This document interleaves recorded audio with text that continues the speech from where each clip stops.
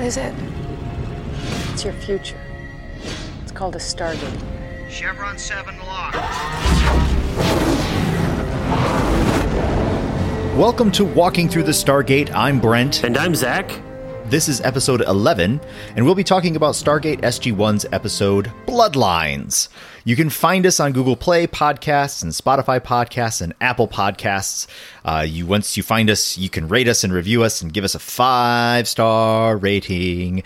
And you can then tell your friends to do the exact same thing. And then they shall do the exact same thing as you're doing, and it's going to be wonderful. And we're all going to have a great community of people that just love Stargate together.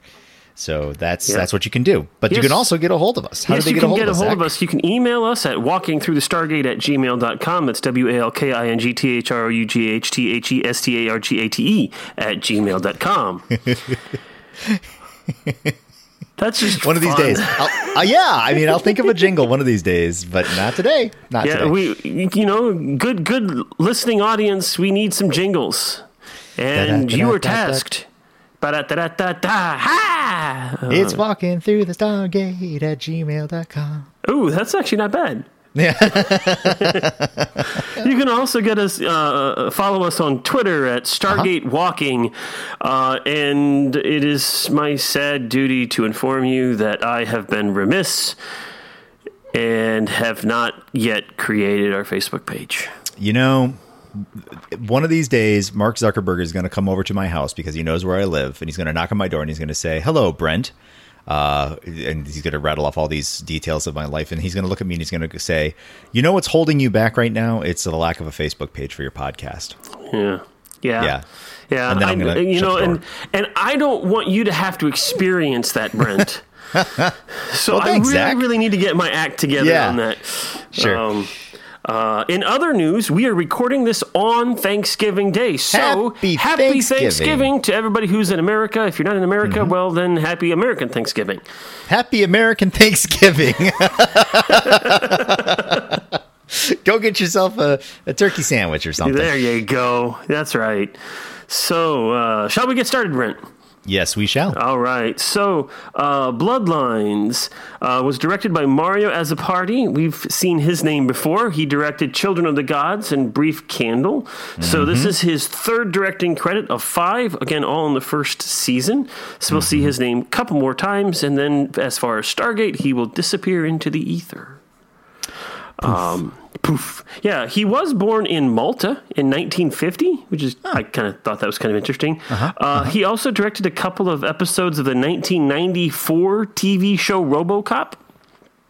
Oh my! I don't remember a 1994 TV show RoboCop. I will absolutely admit to living under a rock for the majority of my youth, and so I had no idea that there was a RoboCop television series. I hadn't either. Apparently, though, on IMDb, it is marked, among other things, as a comedy.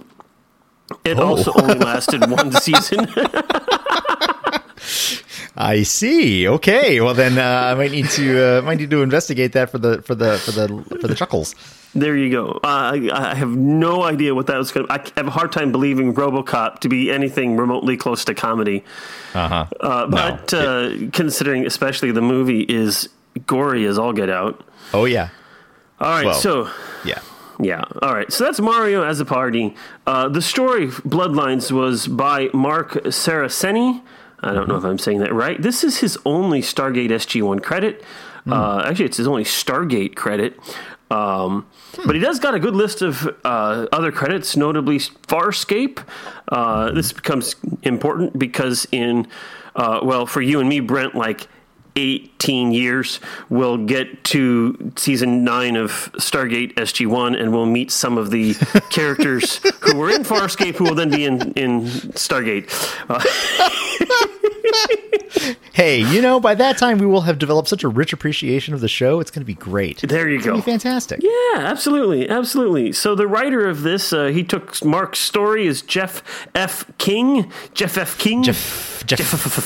Apparently on IMDb, one of his other names is Jeff King and Jeffrey King and Jeff F. King and Jeff M. King. Yeah, Jeff F. M? King. Yeah, huh. I don't know. Jeff F. King was actually on the list twice, and I'm like, that's interesting. There's so many F's, it has to be twice. Yep. Jeff F. King. Well, no, it wasn't Jeff F. King. It was Jeff F. King and then Jeff F. King. Right. I'm just saying, like, just couldn't be enough with 3 F's. There you go. There you go. There you go. He is actually credited as a co-executive producer for at least several episodes of this first season, and this is is one of 3 writing credits that are all in this season. This is his second. The previous one was Cold Lazarus. Do you remember that one? That's the one with the blue crystals out there and the sulfur pits and the sulfur pits piles. Sulfur piles. That's right. That's right. So he wrote 3 episodes of SG-1. This is his second, and excerpts from these 3 episodes will be in several other episodes as the series progresses. So the original air date for Bloodlines was October 10, 1997. And I'll give you a guess as to what was still on the charts in the UK at this point in time. Could it be a song by a particular Sir Elton John? It could be, perhaps. A song dedicated to a certain dead royal. Yeah. I'm gonna go with Benny and the Jets. Yeah. Wow, you got it. Candle in the Wind, 1997, is still at the top of the UK box office charts, and it invaded the United States for this week as well.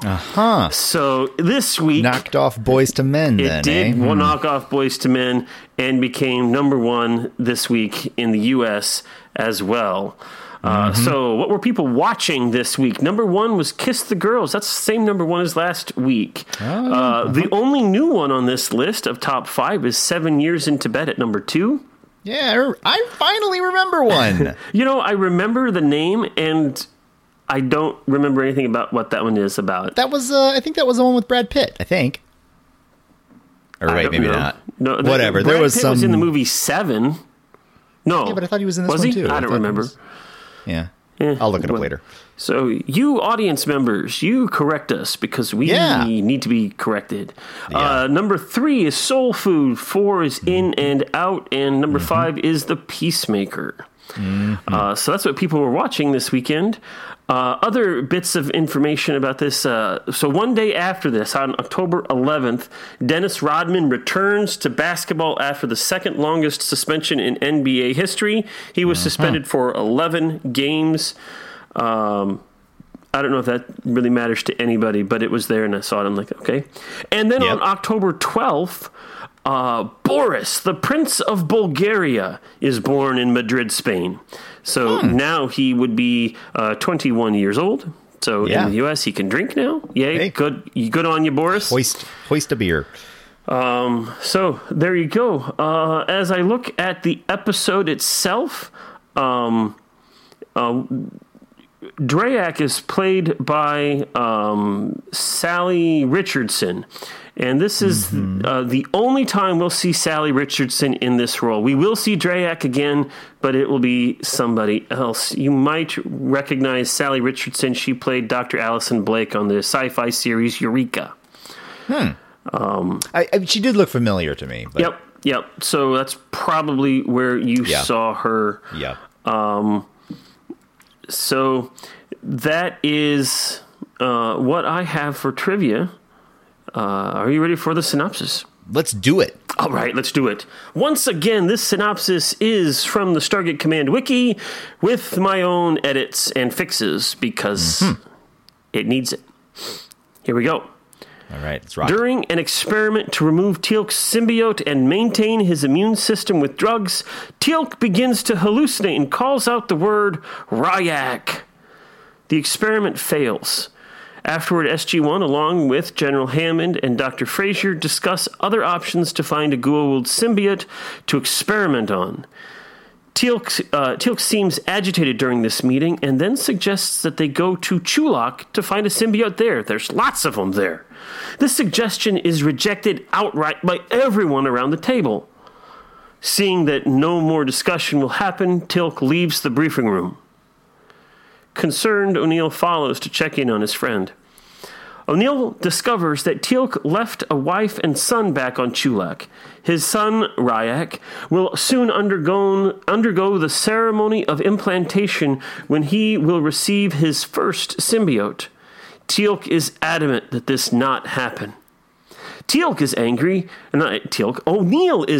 that Teal'c withheld this insight, especially after having sworn that he had no connection back on Chulak. Still, O'Neill and the rest of SG-1 are willing to back Teal'c up on this. Unfortunately, General Hammond is not convinced. In fact, he suspects that something is up with his top team, and he insists that O'Neill spill the beans or plan to sit on the bench. O'Neill relents and explains the situation. While they are talking, an alarm goes off.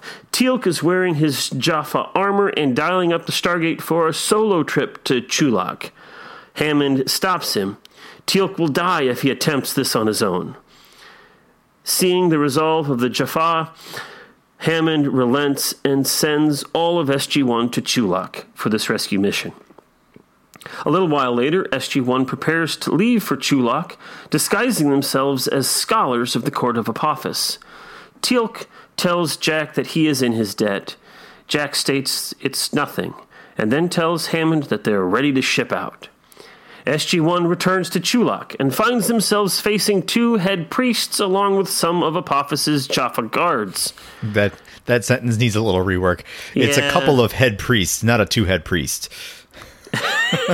They face 2 head priests. I mean, this is a show about aliens. It's possible. It is. Right? It's conceivable. Yes. Yeah. You know, I was running out of time, and so I didn't have a chance to fix that. Oh, no. I mean, apologize. it's not even you. I'm just. As you were saying it, I was like, wait a minute. 2 head priests. After convincing the guards at the Stargate to let them pass, they make their way to Teal'c's old home. When they arrive, they find the remains of a house burned down as a warning to the Jaffa of Teal'c's treachery. Teal'c is despondent. The rest of the team tries to convince him that there's no evidence that his family was in the house when it burned. While they are at the house, they are discovered by a Jaffa warrior. Teal'c recognizes him immediately as Bra'tac, his mentor and friend, and the one who helped convince Teal'c that the Goa'uld are not gods. Since being declared Shulva, that is, outcast, cursed, condemned, as a result of Teal'c defecting to the Tauri, Teal'c's family has been demoted in Jaffa society and live in a primitive camp. Bra'tac takes O'Neill and Teal'c to Teal'c's family, while Captain Samantha Carter and Dr. Daniel Jackson watch the gate. On their way to the gate, Carter and Jackson spot priests delivering a container of Goa'uld larvae to a nearby temple and follow. At the camp, Teal'c interrupts the implantation ceremony, the Primta, and rescues his son. Draac, Teal'c's wife, is none too happy with the low straits that Teal'c's actions have brought their family to. Worse, Teal'c's son is suffering from the equivalent of scarlet fever. If they can get him through the gate in time, there's a chance Earth medicine can save him. So they head off for the gate. Meanwhile, Daniel and Sam sneak into the temple and steal a larva, but as they walk away, Daniel wants to kill the remaining larvae to prevent them from taking human hosts in the future. Sam argues that it is immoral to kill them as they are now. If they did that, they'd be no better than the Goa'uld. Daniel appears to agree, but as they are leaving, he changes his mind, just the singular mind there, turns around and shoots the tank, destroying it and killing the symbiotes inside. Daniel's actions alert the priests, and soon the two find themselves being chased by some Jaffa warriors. Sam ends the pursuit with a well-placed grenade. They then meet up with Jack, Teal'c, and the others. Jack explains that they couldn't get back to the Stargate in time to save Ryak. As such, Teal'c chose to give up his own symbiote so that Ryak might be cured. Teal'c's sacrifice means that his immune system is shutting down quickly, and he is getting close to death. Jackson and Carter reveal that they have a symbiote. Bra'tac takes it and puts it in Teal'c's symbiote pouch. Teal'c begins to recover, and the group heads for the Stargate. As Ryak recovers, Teal'c once again says goodbye to his wife and son, but he promises to one day return. At the gate, Braytak takes out the guards single-handedly, which then allows SG-1 to return home. The end. The end. And they definitely skipped over some parts there. Yeah, I know. I was sitting there looking at that, and I'm like, I mean, they're zipping through, and they're completely ignoring the. I don't even think they really brought up the whole Teal'c versus what's his wife's name? Drayak. Yeah, I mean, like, granted, that thing also kind of got resolved a little too swiftly at the end of the episode, but still, like, that was a big deal. That's true. Like, she was ticked off. She man. was pissed. Yeah. But well, okay. So, Brent. Yeah. Bloodlines. Yeah. What did you think? I thought this episode was going to be better than it was. I was like, hey, all right, we're gonna go back and we're gonna kick some Jaffa ass, and it's gonna be fantastic. It's gonna be a lot of fun. And it was fine. It just it definitely felt like an episode that probably, at this point, I don't know if it is helping me understand anything meaningful about any of the characters in a way that will pay off later in the season or in later seasons. Now, that's not to say that it can't. There's a lot of motivation behind Teal'c that was revealed in this episode, and so that's not for nothing. But on the same token, it just it felt artificial. It really did feel artificial. Kind of came out of nowhere. This prepackaged drama that Teal'c was harboring, and all of a sudden the team has to act upon. And the net result was that he made good with his wife and son, and theoretically, laying the groundwork for some kind of rebellion or resistance on Chulak. But, I don't know, it was 40 minutes of television that could have also been accomplished in sort of a sub arc of something else. It just wasn't really wasn't that interesting. And that's even giving credence to all of the sort of the emotional hook things. Like I said before, I'm a bit of a sucker for that kind of stuff. And, there's plenty of parent-child drama on this one. Mm-hmm. And I got to see Christopher Judge cry on command. So, that was interesting. I think he did it a couple times. And also, I got to see new levels of the Teal'c frown. I don't think that the corners of his mouth could have gotten much lower without it falling off of his face. So that was interesting, too. Yeah. But, yeah, I mean, like, kind of overall, this one was kind of a meh episode. Yeah, okay. Well, I won't disagree with you on much any of that. That said, I really liked Christopher Judge's acting in this. Yeah. I especially like that moment when he's trying to get through the Stargate and he's talking to Hammond and he's got this look of resolve on his face that he's going to go through this gate, and then Hammond relents and says, which I'm now inclined to, which is why I'm going to let the whole SG-1 crew go. And then it goes back to Teal'c, and you see this look on his face that doesn't change. It's just as stoic and stony as it was a moment ago. Yeah. And yet there is a remarkable sense of surprise that popped up into his eyes. I'm like, wow, your eyes said, holy crap. Yeah. And the rest of your face was like, There, I was being, yes, and I'm being a little harsh. I'm standing by my overall assessment, but yeah, there's definitely some moments in that episode when I was watching it and I was marveling at Christopher Judge's acting chops. Because I think you told me he was a football player or something. Like, yeah, he started his life as a football player. Which, I mean, doesn't mean to say that he couldn't have been like a drama nerd or something, but while also being a football star. Like, it's all possible. But on the same token, it's just not something I expect. Yeah. Let's see here. Other things that... I agree with you that this is a story that does kind of just plod along, and it just kind of goes from point to point to point. Frankly, it feels to me as I watch this like an episode that is setting up a whole bunch of things so that they can do something with them later, but you don't see anything that happens here. Right, and that's okay. I'm just deeply suspicious. I just got a feeling that like a couple of these little story arcs are going to come up later. A couple of these things are going to be like elements that get tied in at some point in the future, but it didn't have to be explored in this manner. So as a result, this just felt a little like I said, it feels artificial. Yeah, I'm not arguing that point at all. I did like the relationship between Drayak and Teal'c, though.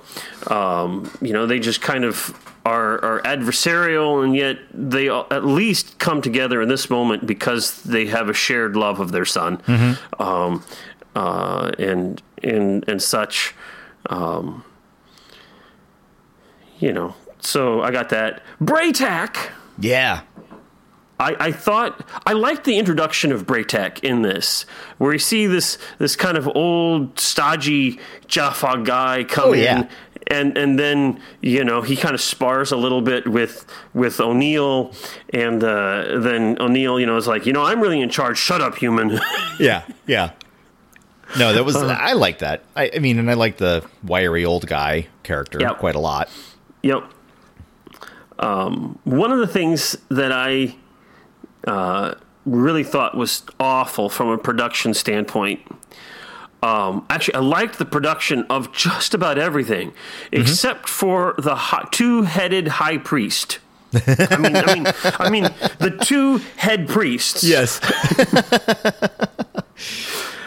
But their symbol on their forehead looked like a 3-year-old stenciled it on.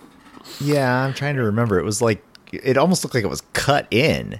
Well, it was like, it was like an oval or a circle with sort of a silver X through it. Yeah, and it just didn't look clean. It just looked messy and sloppy, and some of the other priests and the Jaffa themselves were fine. That was wonderful.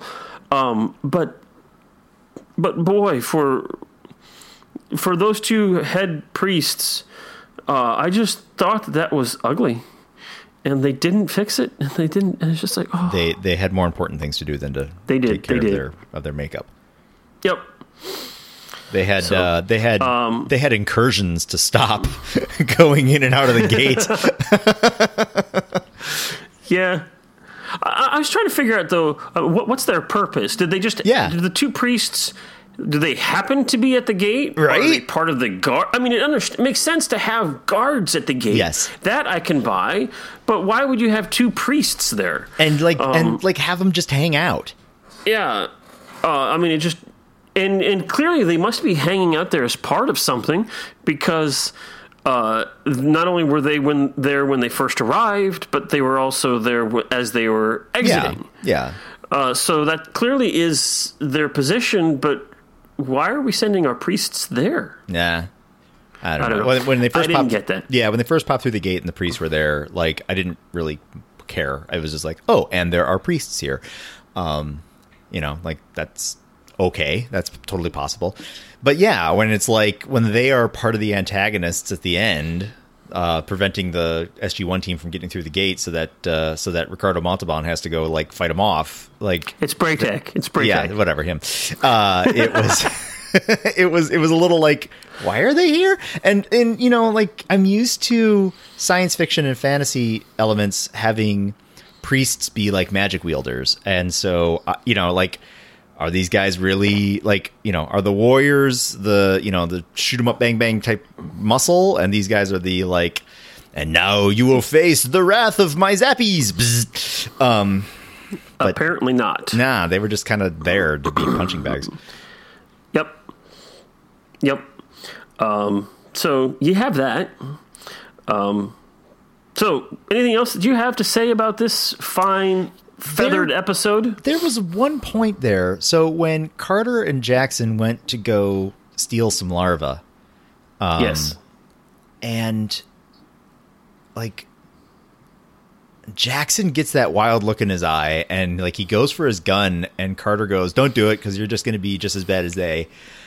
When that line was delivered, I was like, cheesy but true, right? That's the point. If all you're going to do is just lay waste to your enemies in a way where you are not trying to comprehend them, then you are literally exactly the same as those that you were trying to defeat. And I'm like, all right, cool. We got in our moral message of the day. I'm like, what? Jackson? It's like, it just didn't feel like it. Maybe this is me struggling a little with trying to keep the Sha're storyline in my head, just because there doesn't seem... If Jackson is so tormented by his wife and friend being abducted by the Goa'uld, so far, the writing and the portrayal of Daniel Jackson isn't really haunted enough, right? Like, I think that the character is written and played right now in a fine way. He's scientifically inquisitive. He is trying to seek understanding and knowledge. It makes sense. It jives with established elements of the character, even going back to the movie. Like, it all stands up. And then we have this little hook that got introduced at the very beginning of the television series where a couple of beloved characters are now suddenly abducted by the bad guys, and Jackson is really he's like, oh no, this is terrible, and this is my motivation for trying to find blah blah blah. That's good. I keep having to shove that back into my understanding of Daniel Jackson. I keep having to be like, right, Sha're. I keep forgetting about her, which is kind of terrible. But and so therefore these moments kind of feel a little off-putting. It's like, the episode before, he is not wanting to leave this fountain of knowledge because that's who he is. And then in this one, he's turning around and he's willing to commit xenocide at a big scale as best he's able to, just because he has a grudge. And it just feels a little jarring. I'm not going to argue with you one iota on that. I like the character of Daniel Jackson in this first season, but the writing, and I guess ultimately it comes down to the writing here. Because I know that Michael Shanks is a good actor, and he can do the I love Sha're thing, and he can do the I'm motivated by knowledge and all that stuff. But the writing, I like the way that they're going with Daniel Jackson, but you don't get... every time they bring in Sha're into the mix, it feels like they're grafting on a third arm. And then they're working with it for a little bit, and then, okay, now that we've done that, we can ungraft it and move on. Okay, we got that out of the way. Yuck. Back to the science. Science! Yeah, I'm with you on that one.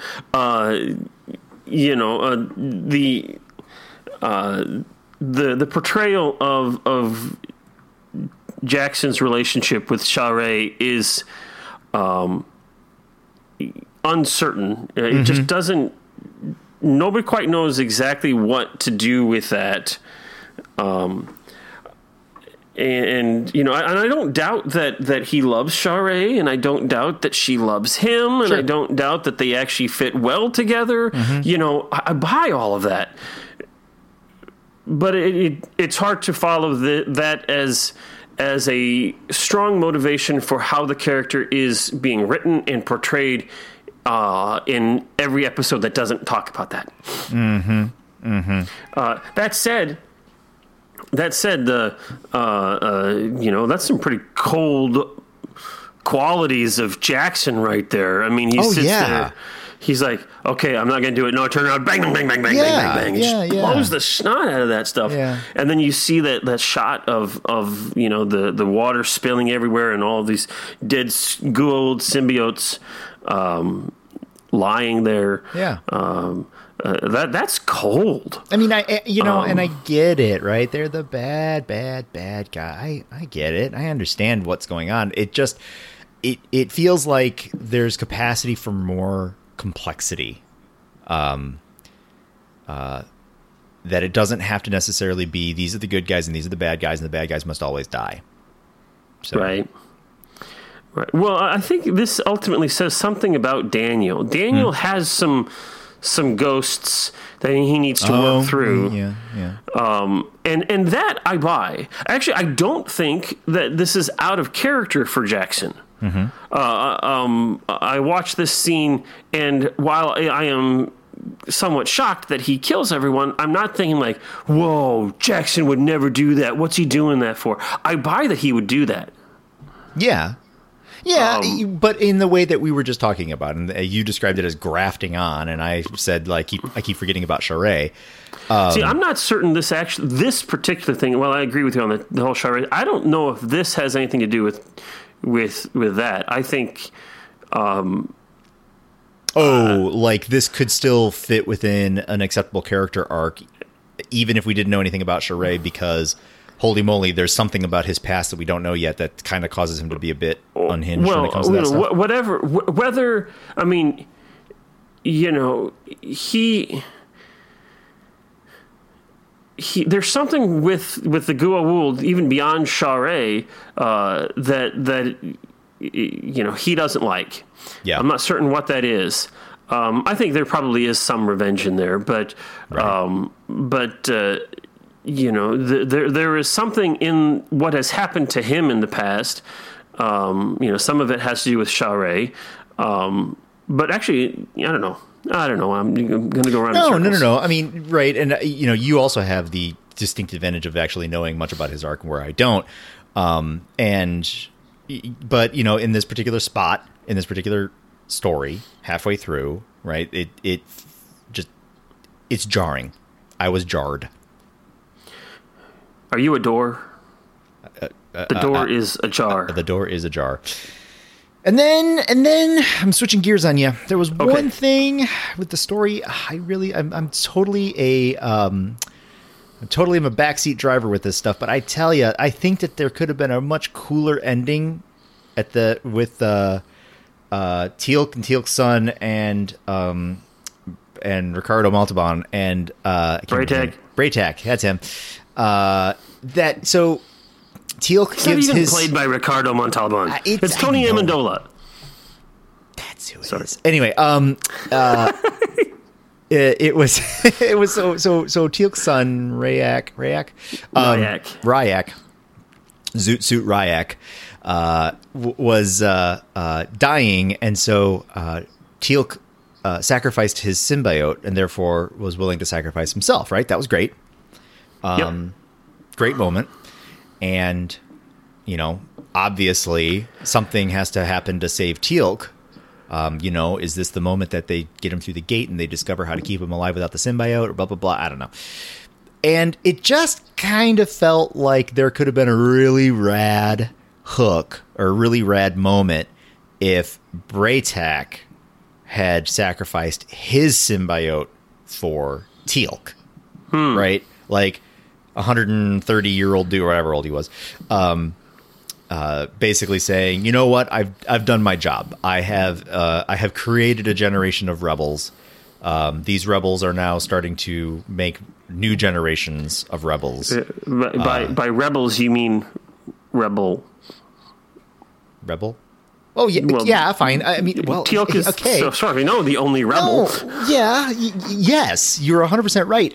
I have to assume that he's done more than just tell this one dude. Like that does seem a little bit like, really? Like you've held this idea that the Goa'uld are false gods, and you told precisely one person who has bolted, who's just like, I have discovered the truth. I must leave this world, and off he goes. And there isn't like at least like 15 other people scattered throughout here, there, and yon that also have shared that kind of knowledge, or I don't know.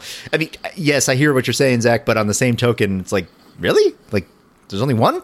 So, okay, fine. If there's only one, then it makes sense that Bra'tac would not sacrifice himself because he's got more rebellion to lead. But on the other hand, like, it would have been cool if there was a bit of this tiny seed of rebellion on Chulak that is overwhelmed and can't expose themselves just yet because they're not there. They don't have the strength in numbers. And here's Teal'c's son, Ryak, carrying the torch for another generation, and it's facilitated through this father to son handing off of the symbiote, and a father figure to son figure handing off of the symbiote, right? You know, like that would have been a nice like bookend type thing, but it didn't happen. Instead, we get Bra'tac walking up to the two-headed priest and just wiping the floor with them. And then fondly waving farewell. Goodbye. I am now off. I'm now off to do more stuff. You know, like, and that was the thing that kind of wrapped up a little bit weird too. Like, here he is being a seed of rebellion, at least how I was interpreting it at the time, and then doing an act of outright rebellion, like flat out assaulting other people from his own group. And he's like, tra-la-la, I will see you later. And, you know, off he goes. That's the end. Well, he's going to cross that bridge when he comes to it. Yeah. Yeah. Yeah, well, okay. Come on. Who was the writer on this one again? Jeff F. King. Story by Mark. Jeff King. Come on, Jeff King. Jeff King. Get it together. I will say that, this is only his second credit for this, and he only has 3, so maybe there's a reason for that. Yeah, it sounds like this was only his second time writing anything. Yeah. Ooh, burn. I'm going to agree with you on how it ended with Bra'tac. While it was cool to see Bra'tac kick their asses and all that stuff, even for a guy of 133, right. And all of that stuff, it does kind of end weird because Bra'tac's like, hey, you know what? I just beat those guys up. Yeah, it's going to be a problem. I'll worry about it later. No big deal. And then we all go about our business. Yep. That felt a little bit weird. Yeah. I don't like the idea of Bra'tac saying, oh, well, Teal'c, you gave up your symbiote for your son, so let me give up my symbiote for you because you're kind of like my son. I don't like that one. So it's a great idea. You can have your idea. I love you very much for it, but I'm going to disagree with you, and I don't think that would have worked well. Fine. All right. Well, that's all I have. Okay. Well, I think that's about all I have. So now I think it's that time for our ratings. So, Brent, out of 7 chevrons, how would you rate Bloodlines? So, as I said, I was kind of looking forward to this one, and then I watched it, and I was like, that was a show. This one, it definitely feels like there's lots of this episode. I don't know if you can hear one of my cats behind the scenes here saying hello. It definitely feels like that happens to be Ash. Hi, Ash. Ash is saying hi. He's like, it's time for dinner. Feed me. Where's my turkey? So this episode, I really think that there were elements of this story which could have been folded into other stories and would have been just as successful, moving some of the character elements forward. At the end of this episode, I feel like Teal'c is a bit more... he's not as two-dimensional. There's a bit more character depth. I'm understanding some motivation. There is this little seed of a story of a foment of rebellion on Chulak within the Jaffa. Like there's a couple of few little nuggets that are pretty good. But all of that could have been done in the service of a different story, which would have been more exciting and more interesting. This one felt like filler television. This one felt like kind of like we got to produce 40 minutes of something, so here we go. I might be overly harsh on this one. It might pan out later on that it's super cool, and I am being silly in this harsh treatment, but at the moment it's just kind of meh. So as a result of it being meh, I am giving it a meh 3 chevrons. 3 chevrons from Brent. Brent gives Bloodlines 3 chevrons. Me, what do I give this episode? This is an episode that's going to be challenging for me to rate because I know where all of these little threads pan out. Yeah. And personally, for me, I like where they go. And so this is the episode that sets those seeds in play. And now I have to say, so I look back, this is the episode when we, when we meet Bra'tac, when we meet Ryak, when we learn about, all of this stuff. And I'm like, ooh. Yeah. So now I have to rate this episode by itself. By itself. No Time Lord knowing the future stuff. Nope. Okay, so in this episode, I really like Teal'c's acting, Christopher Judge's acting. I like the expansion of Teal'c's backstory in this. He's much more three-dimensional at the end of this episode than he is at the beginning of the episode. You got to see them experiment with his Goa'uld and see if he could survive without it, which is something that he clearly is hoping that he could do at some point in time. And that's something that he wants. But it's kind of a dull story. It just kind of moves. There's really nothing that happens. Yeah. So it's like, a day in the life of Brent and a day in the life of Zach and a day in the life of Teal'c. I'm going to give this 3 stars. 3 chevrons. 3 chevrons. Yep. Chevron 3 locked. Chevron 3 locked. You know what? Engaged. Do you know what this would have? You know what it would have made it a 4 chevron episode for me? What? If I had seen Radar. If you had seen Radar, well, Radar was not. No Radar. No Radar. No Radar. No extra chevron. Nope.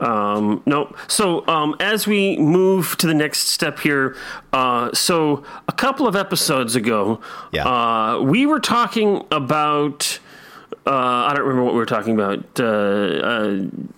If I could look it up here. It would have been Thor's hammer. We were talking about Thor's hammer, and in the process of all of that, I said something about, because we were talking about James Earl Jones. That's what it was. Oh yeah. And I said that the whole spoilers thing about James Earl Jones, i.e. Darth Vader, being Luke's son. Luke's father. Yeah. Other way around. And I said, I'm spoiling a movie that is older than me. Yeah. And my brother called me out and said, that's not true.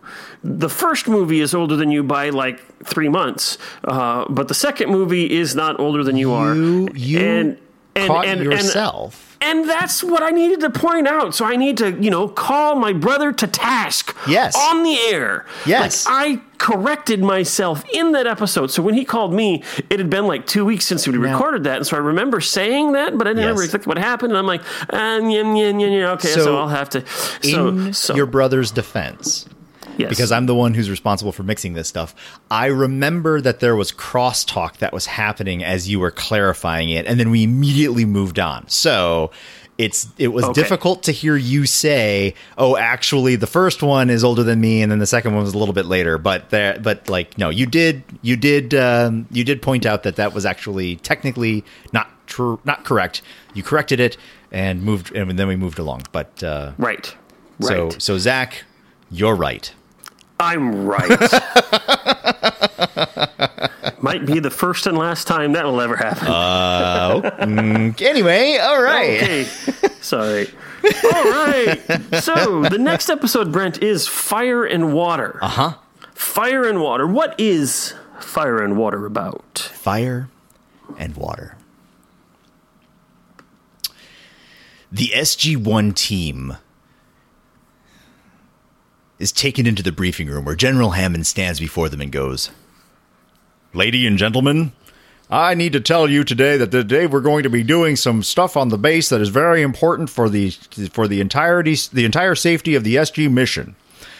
All of this is going to be extremely important and it demands your attention. You need to be well versed in these protocols, otherwise there could be great calamity that could befall this facility in the event that there should be something where you need to know this information." He goes on like this for quite some time.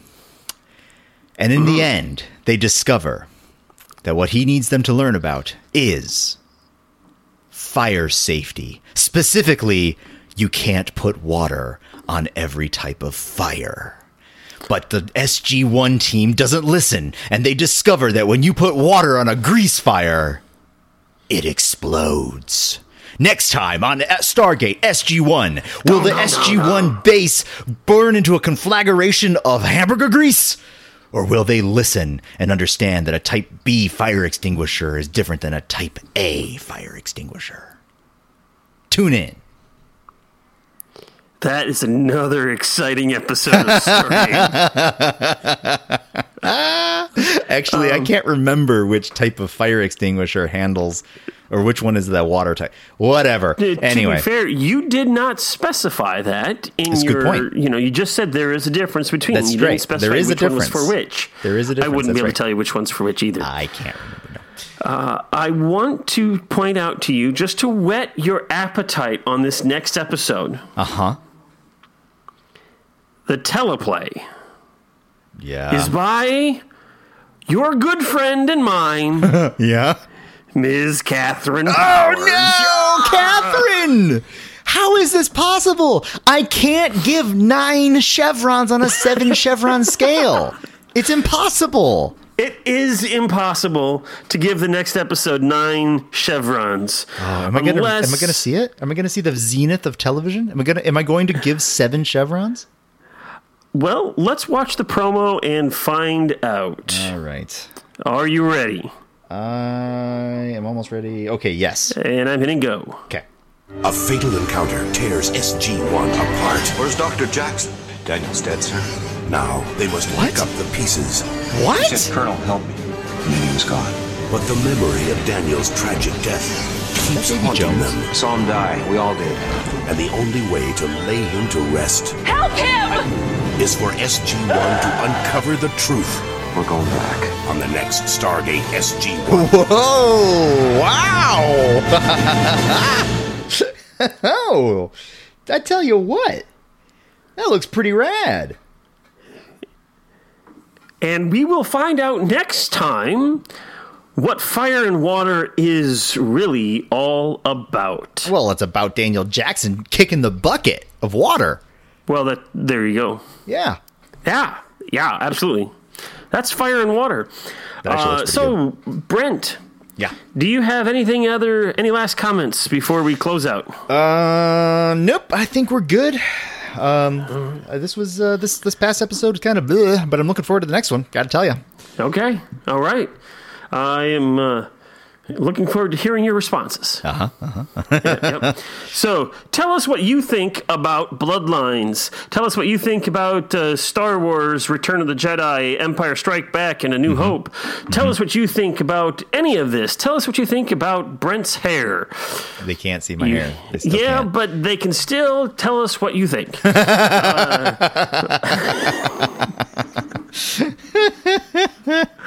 can just make guesses.